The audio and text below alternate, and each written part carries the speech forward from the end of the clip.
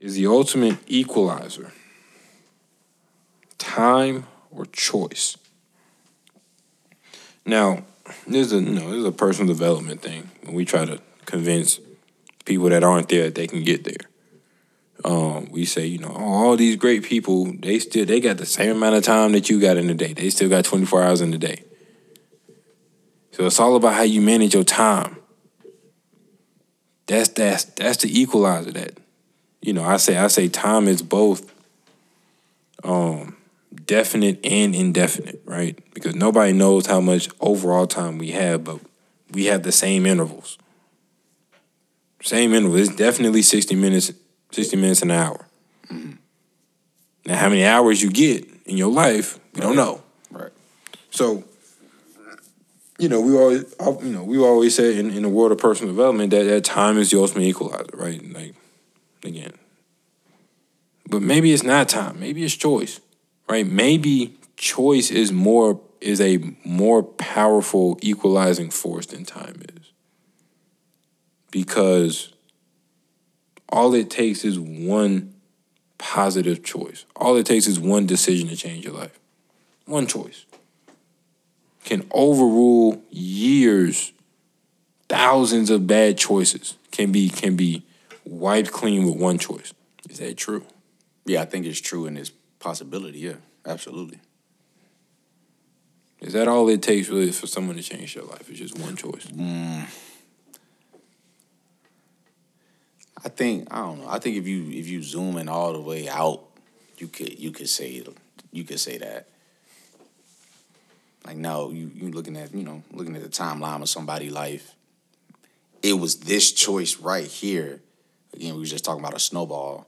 That snowballed your life and turned your life around, and now you're doing this. You've accomplished this. You've turned into this person. This one choice did that. Is that all it took? I don't know. Like, right. Well, that after that choice, you also had to, but because you made that choice, you made this choice. But you also had to make other choices. Like, right. I mean, in a spirit, like, I think it's only true in a spiritual sense. Right? Because once you give your life to Christ, Romans 10:9, right? You profess with your mouth that Jesus is Lord, and you give your life to him. It doesn't matter what you've done or what you do after that. You're saved. One choice. And everything else is a derivative of that choice. But it's only one choice. So does that only work there? Does that work in total any life transformation? That everything else that created this snowball was the derivative of one choice. I think that's true. Okay. Yeah. But I mean, I think choice is the ultimate equalizer. Because, and partly it's because of my, semi-irrational belief in what human beings are capable of doing. Right? Like, it don't matter where you are, it don't matter how old you are. If you decide today, with all of your being, now today starts the rest of my life and it's going to be different. Right? There's nothing that's stopping you from doing it.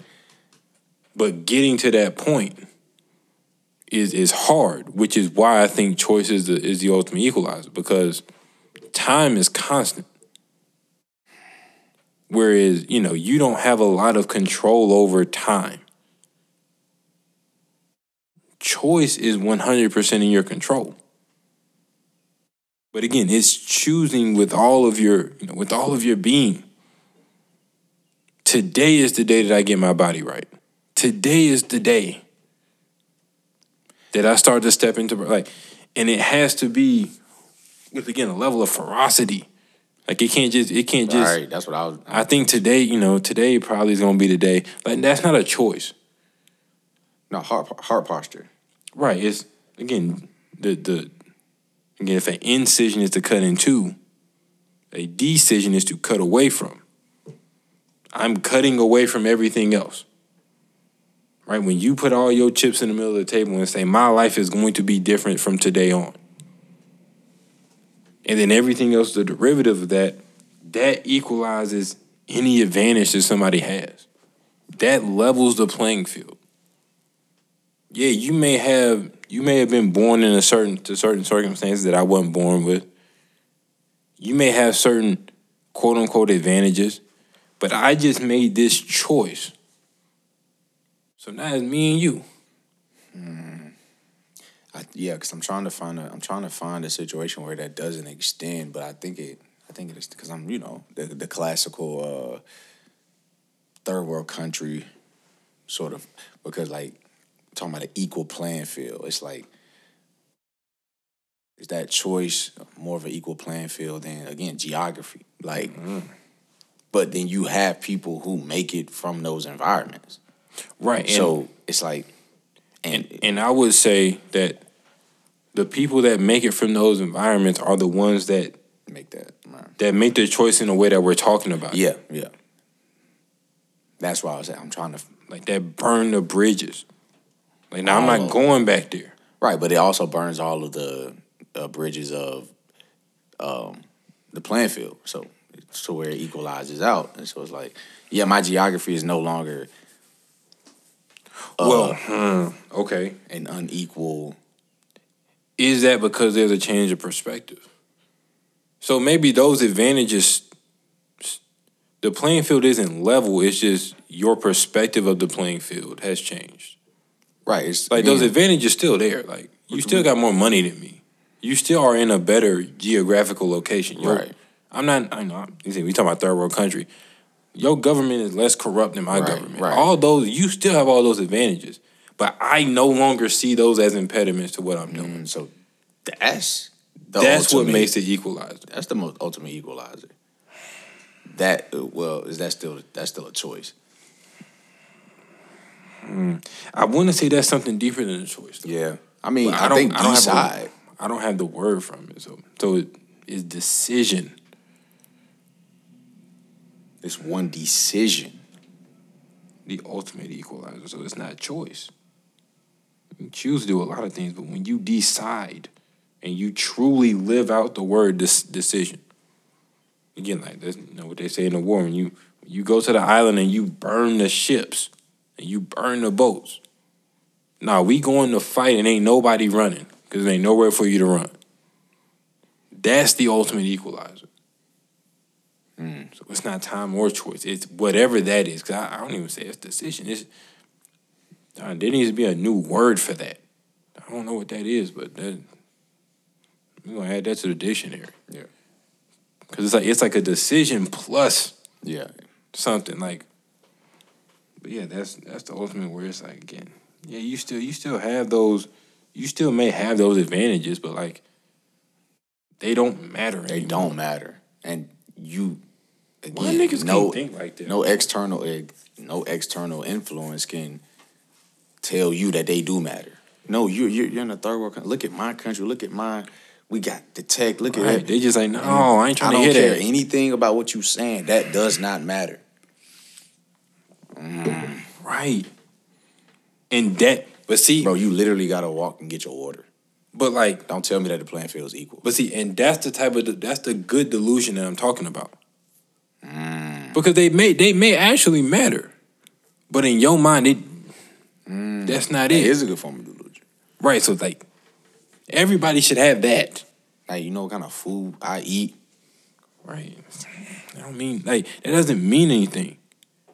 Like, yeah, it's delusional, but like, now I want you to have that delusion. I wish minorities had that delusion here. Yeah, I know the government is set up to, so? Can't no government stop me from doing what I want to do? Even though, again, they technically have the power to. But, like, they're not stopping me, though. Like, I'm right. Again, we're talking about it, yeah. That belief that, like, I'm different. I'm different than you. Than y'all. Than us. Than y'all. Than we. Right. No, we. No, we. So yeah, whatever that is, we just create a new word. Might be, but it might be a word that's too great to calculate. Inestimable. That might be a decision that's inestimable. An Right. inestimable decision. It's too great to calculate. So obviously, if it's too great to calculate, it's too great to name. Right. Or is it? So You can name it, but like an inestimable decision. Is that what it is? It may be. Right. Because it's a decision that's so great that it causes you to totally. It's a decision that induces a positive form of delusion. Because again, you can't quantify delusion. So that would make it inestimable. Right. Because then that can also go the other way, where it's like you get so caught up in delusion, bad form of delusion, that's also an inestimable decision. So if you can't quantify it, how can you qualify it as positive or negative? I think that's where, again, we go to the fork in the road. I can qualify because, okay, there's no contradiction, there's arrogance, but again, that's why I don't. Yep. Okay. I'm still rolling with arrogance. That's term to humility. So we just got to figure out what the antithesis to contradiction is, which we did, I think, earlier. Yeah. But I mean, contradiction by way of arrogance, so and so by way of humility. Well, I mean, I think it's veracity. If I have the word correct.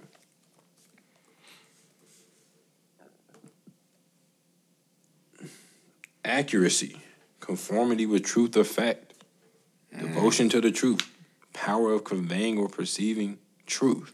Right, accuracy. Right, those are all truth. Those are all, again, on this lineage side that lead to non-delusion. Versus because arrogance, contradiction, all of these things lead to delusion. Right.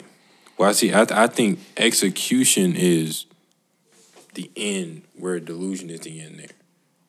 I got you. So, like, if it starts with a level of delusion and ends with delusion, now you on a delusion spectrum. But if it starts with delusion and ends with execution, you're not. All right. Because, again, humility goes both ways. Like, you can be humble and say, how we treat him, but you can also be humble and say, like, no, like, I'm him too. Like, exactly. Yeah.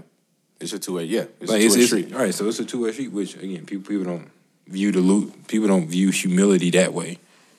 That you can be that humility has an aura of confidence inside of it.